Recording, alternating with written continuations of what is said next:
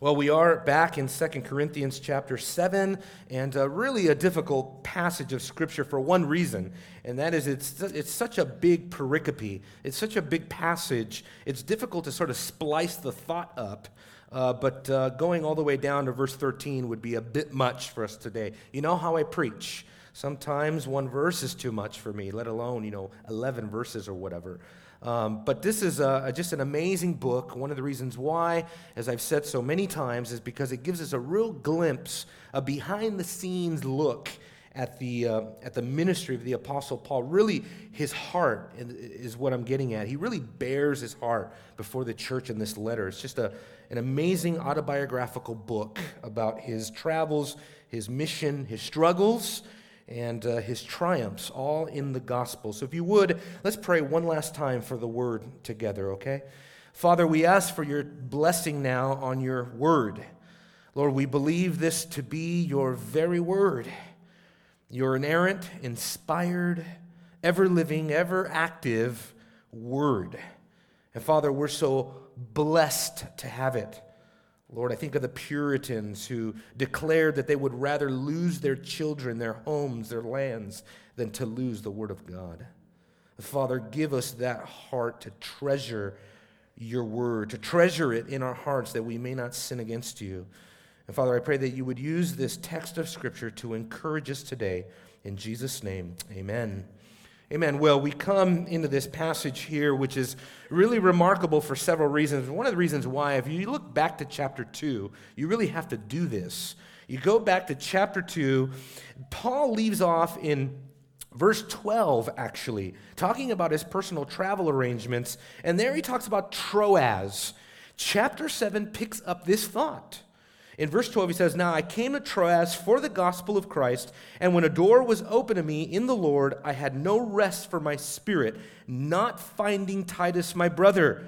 But taking my leave of them, I went on into Macedonia." So now you go back to chapter 7, and he sort of resumes this thought. He went on a long digression defending his apostolic ministry before the church, and now he's going to pick up again.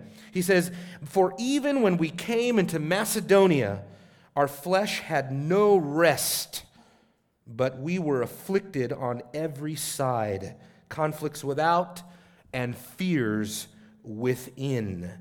The reason why I just cherished this passage of Scripture, because I was just encouraged to know that Paul is human, that Paul is a real person, that Paul was depressed like I get depressed, although I probably can't even identify with the type of depression he went through, the type of affliction and suffering and trial that the apostle went through. But really what we're getting here is Paul's remedy for depression, for discouragement. Now granted, exegetically, this is speaking of a pastor, right? This is speaking of an apostle who is discouraged because of ministry. Things are going south in the ministry. Matter of fact, I just picked up a book by Joel Beakey entitled Encouragement for Pastors. In the first opening section of that book, in the introduction, he lists all the different ways that pastors can get discouraged. And I'm sitting there reading going, amen, amen, amen, amen. But he talks about the fact that, today pastors are leaving the ministry at astronomical rates. And that one of the key things that is lacking is enough time to rest, mental rest, physical rest, just rest all the way around, relaxation. As a matter of fact, he lists as one of the top 5 reasons why pastors leave, they feel overworked. Well, I don't know that any pastor today works as hard as the Apostle Paul did. But Paul says very plainly here that he had no rest for his flesh. So I want to look at 3 different things. Number 1, I sort of want to set the stage to understand his afflictions. And then I want to give you 2 remedies that I see in this text that God gives in order to console us, to encourage us, to cause us to bounce back and to keep going and to endure in life and in the ministry, of course. But first, to understand something of the trials of the Apostle Paul, listen to the language that he uses here. If you sort of caught it there back in chapter 2, verse 12, he says he had no rest for his spirit. And here he says we had no rest for our flesh. Oh, spirit, flesh, the totality of who he is. His whole life was on the fringe of exhaustion. The Apostle Paul was brought to the brink time and again. He was constantly bombarded with weariness and with trial. And just look at the suffocating language that he uses here to describe his afflictions. He says, when we came into Macedonia, our flesh had no rest, but we were afflicted on every side. Matter of fact, the word side is not even in the original. It just says, literally, we were afflicted in all.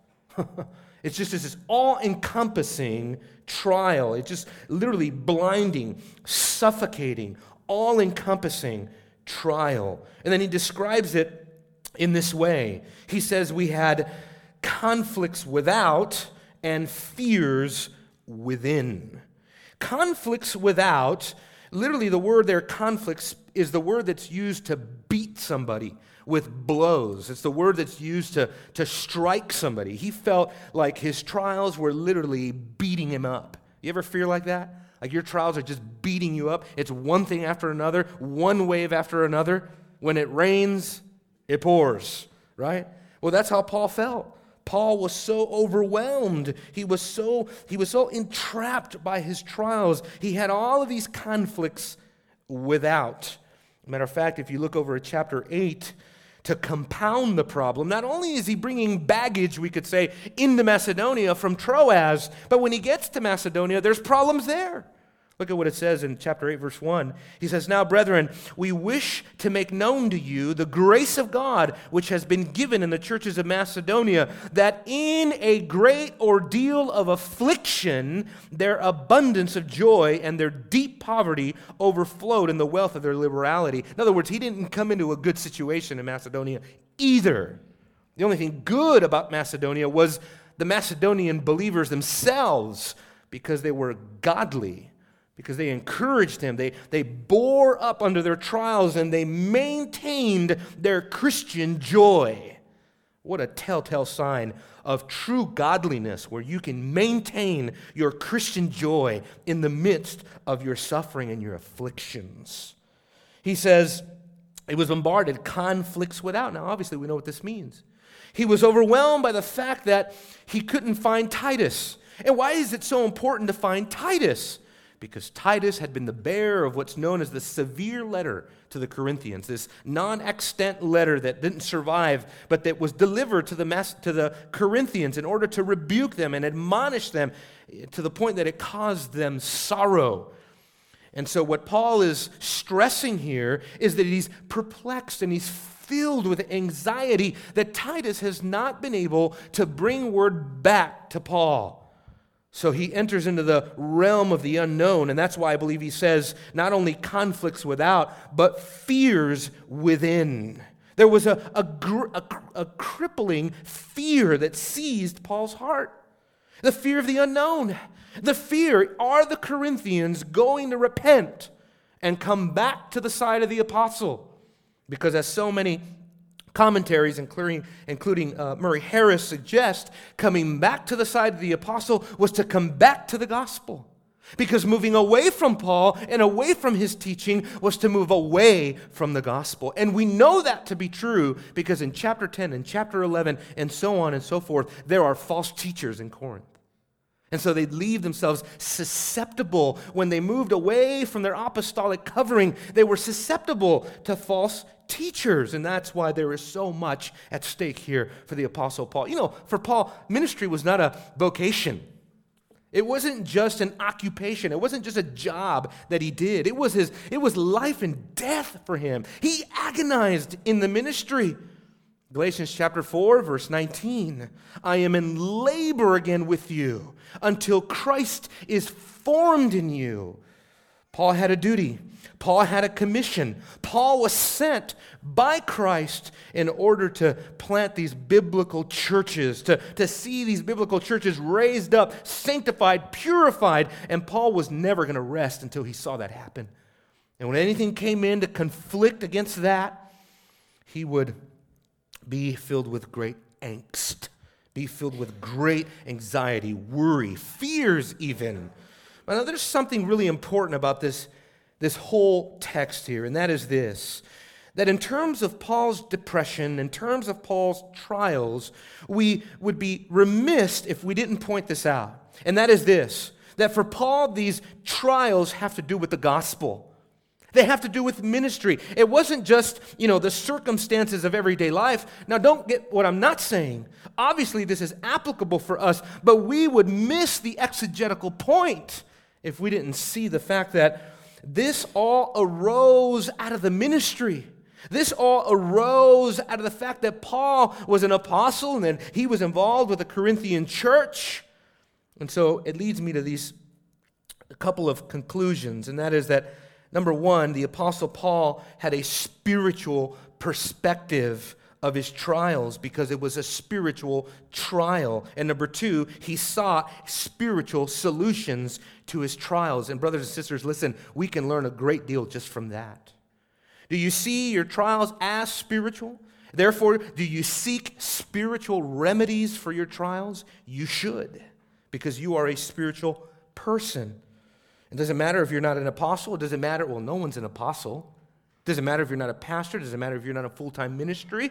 The trials that come upon you can be interpreted one of two ways, either as spiritual or non-spiritual. You're either going to have the right perspective or the wrong perspective. And Paul had the right perspective. And you know what that caused him to do? Persevere. He didn't throw in the towel like Demas. He didn't fall in love with the world. So much easier just to go with the world, right? Just go with the flow. What happened to Demas anyway? He was in the ministry like Paul. He was laboring right alongside of Paul. What happened to Demas? He left. He went back into the world. Was there a woman waiting for Demas somewhere? Did he fall in love with money somewhere, some town that he was at? Did he see an occupation? He thought, you know what, I could do what that guy was doing. I can go paint boats. I can go, make clothing. I can go into that occupation or that occupation. What am I doing with Paul here? All this persecution, suffering, laboring, being gossiped about and slandered and attacked. What is it all worth? But see, for Paul, he had an enduring, eternal perspective, and I want to show you this perspective. He's already mentioned it. If you just look back to chapter 4 and chapter 5, he mentions this very perspective for all of us. But he says in chapter 4, verse 16, he says, "Therefore we do not lose heart. But though our outer man is decaying, yet our inner man is being renewed day by day. For momentary light affliction is producing for us an eternal weight of glory far beyond all comparison. While we look not at the things which are seen, but at the things which are not seen. For the things which are seen are temporary, temporal. But the things that are not seen are eternal." I tell you, perspective is everything. Live in light of eternity. It will change your life. He goes on to also not just contemplate the fact that, yes, eternity is coming, but as a minister, judgment is coming for his ministry. Look at chapter 5, verse 9. He ministers out of a fear of God. He says, "Therefore, we also have as our ambition, whether at home or absent," that means either with the Lord or here on the earth, "to be pleasing to him. For we must all appear before the judgment seat of Christ, so that each one may be recompensed for his deeds in the body according to what he has done, whether good or bad." Then he goes on to talk about laboring and beseeching and calling people because of the fear of the Lord. So Paul had a thoroughly spiritual perspective, and he sought spiritual remedies for his afflictions and for his depression. Let's be honest, depression is hard.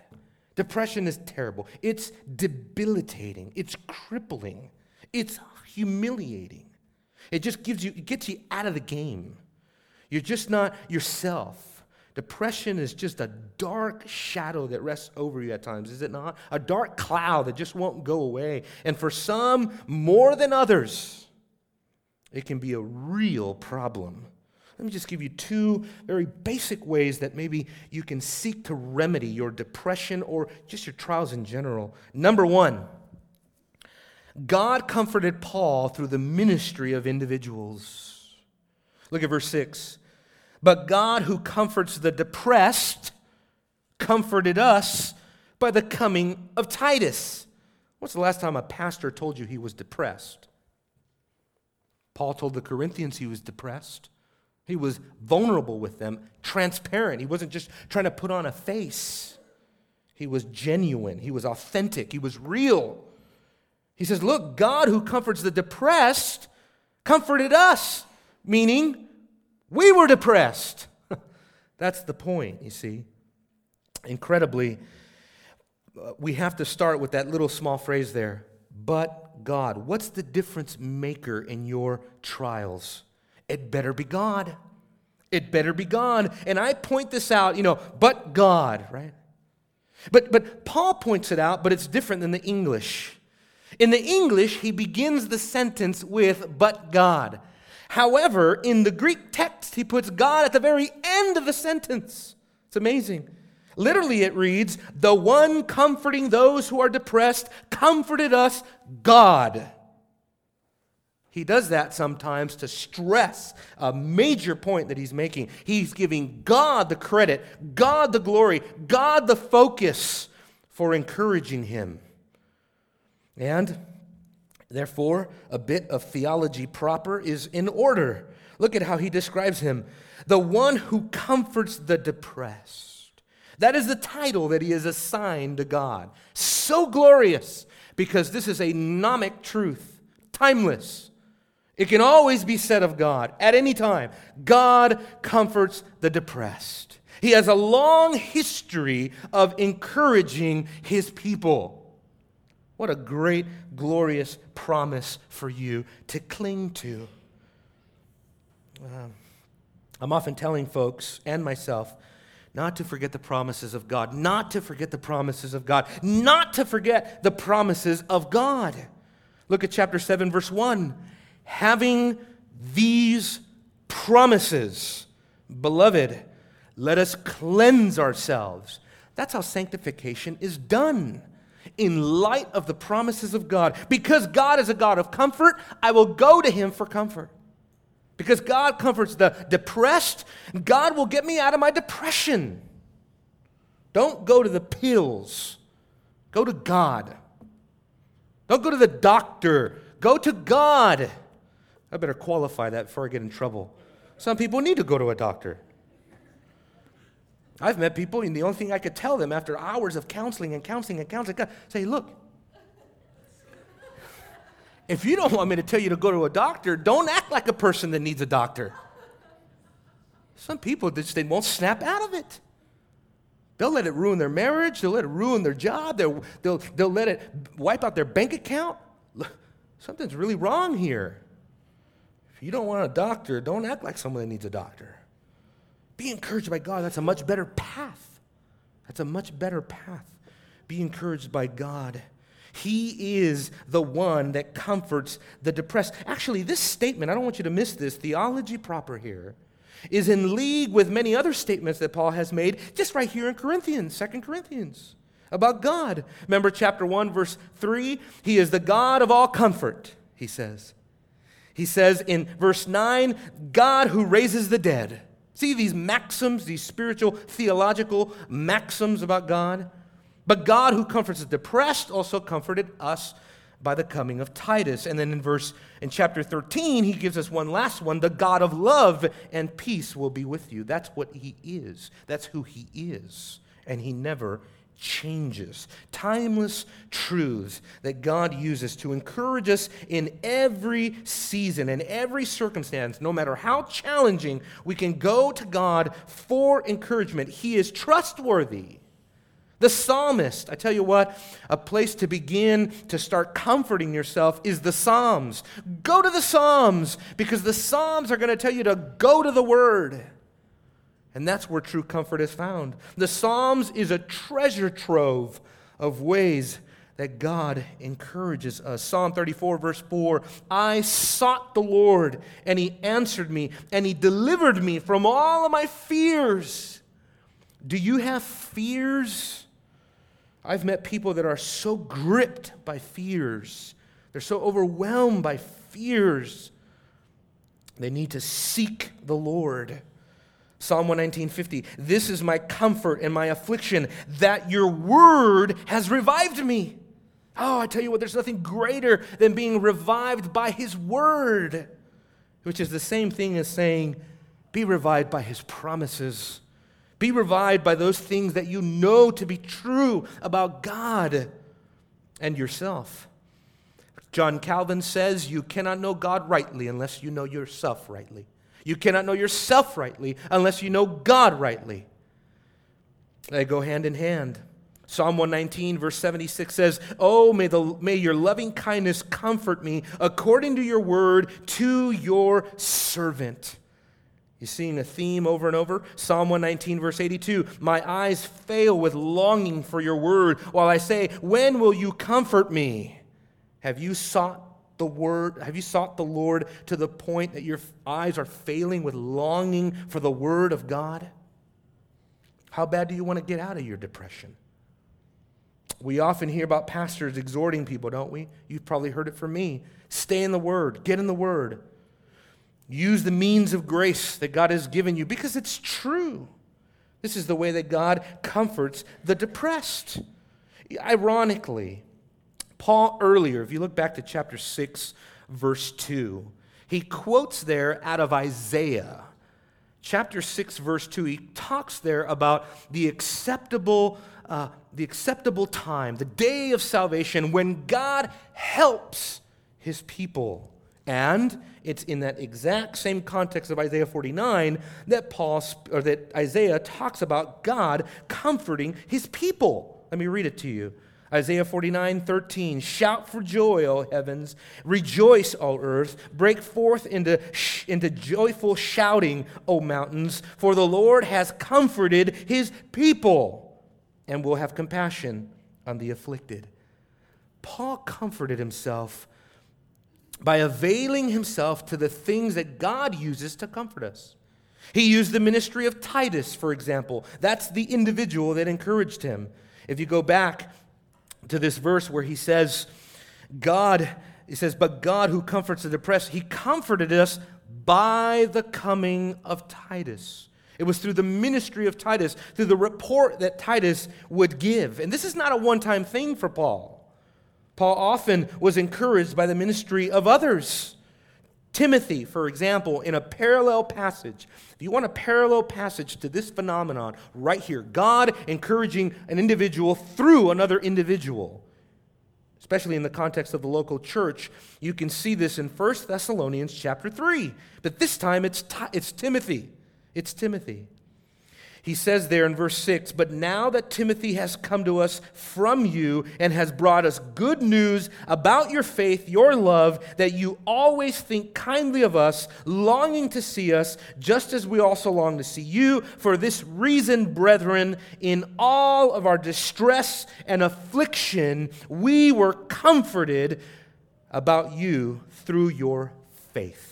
Same phenomenon. Do you have brethren that can encourage you? Are you encouraged by your brothers and sisters? This is what's called one another theology, one another life. We have to be in each other's life. Or do you isolate yourself? Do you remove yourself from the body? Do you avoid encouragement from others? I know some people are shy and they struggle with that.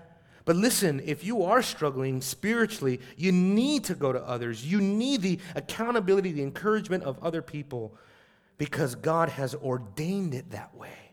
And it always results in something good.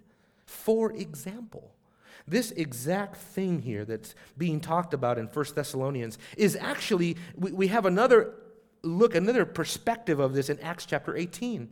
Acts chapter 18 shows what happened when Timothy came to Paul in terms of the Thessalonians. In Acts chapter 18, this is very important, Acts chapter 18, verse 5, it says, when Silas and Timothy came down from Macedonia, Paul began devoting himself completely to the word of God, solemnly testifying to the Jews that Jesus was the Christ. I believe it is partially because of the ministry of Timothy, and now we know that Silas was involved, that they enabled and they freed Paul to pursue God, to give himself to the things of God, because they had relieved his distress.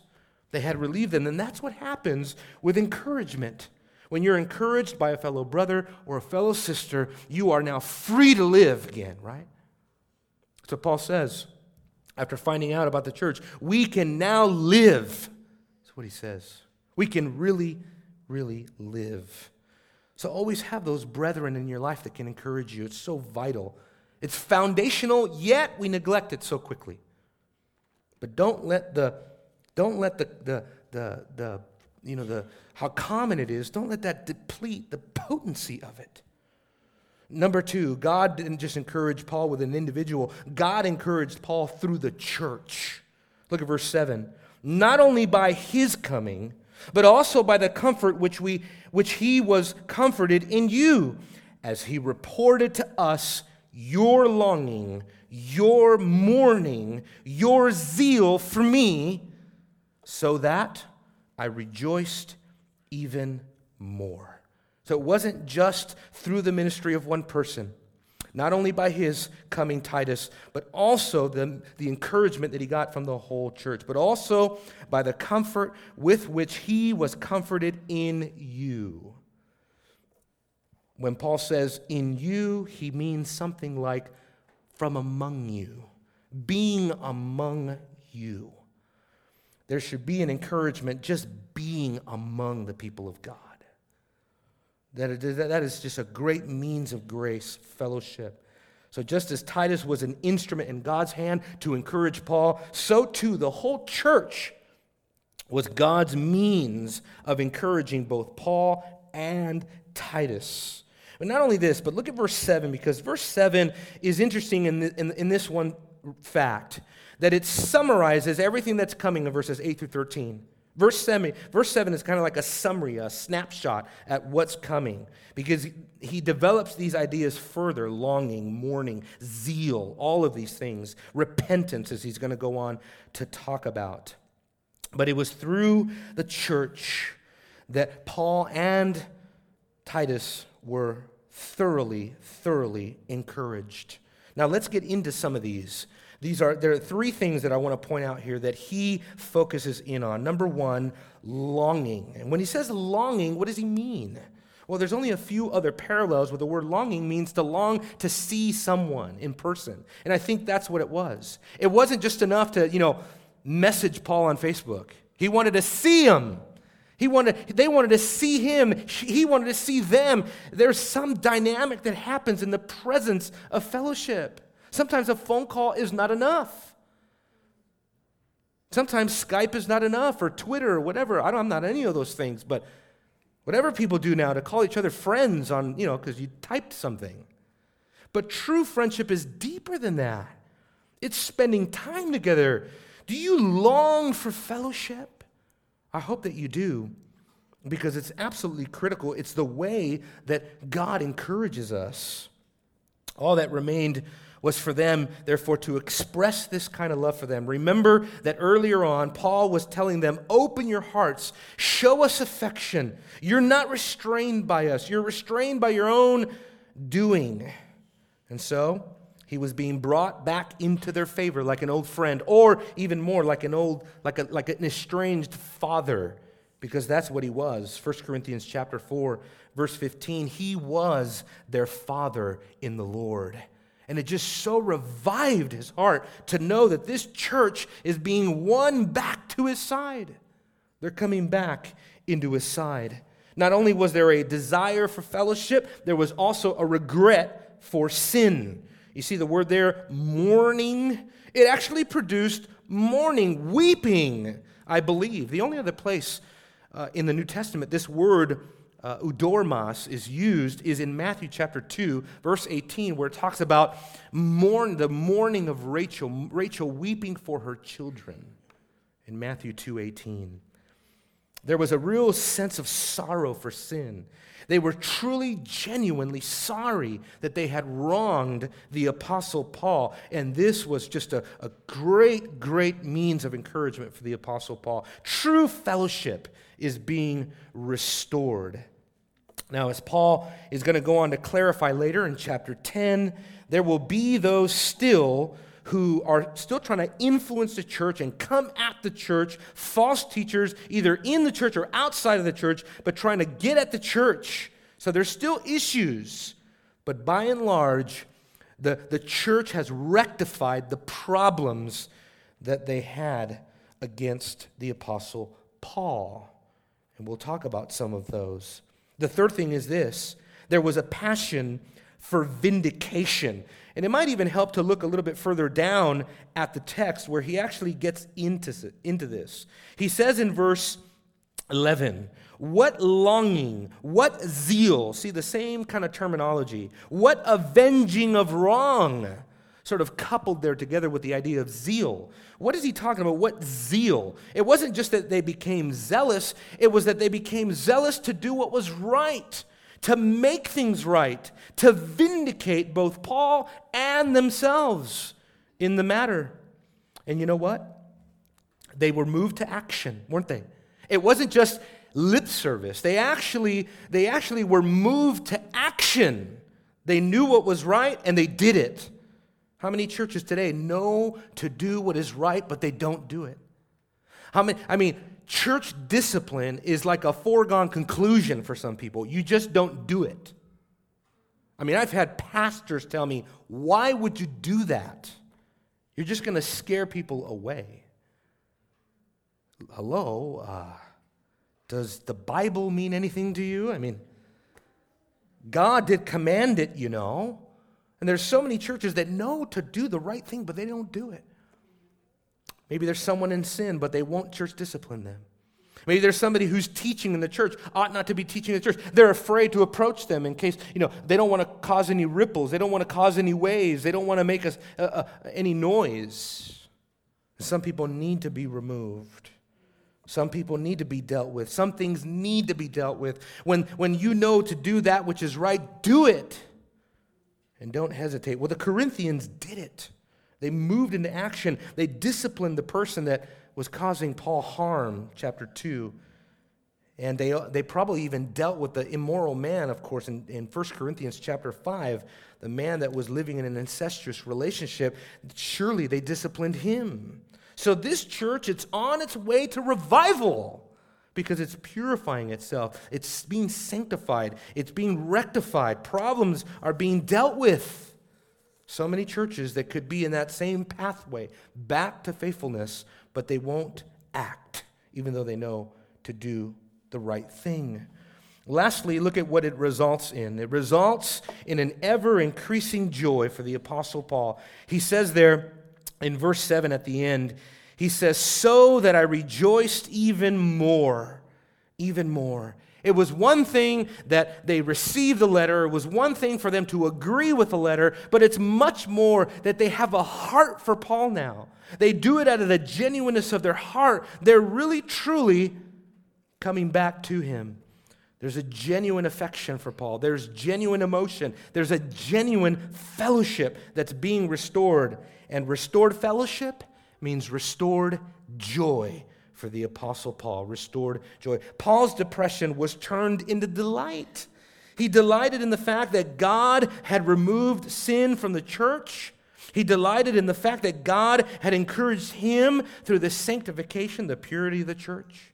He delighted in the fact that he could now come to them in sorrow, not in sorrow, but in joy, in true fellowship, in true unity.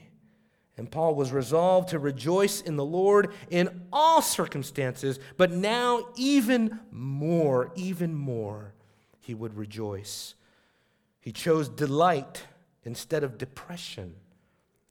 For Paul, all of this was evidence that God had consoled him.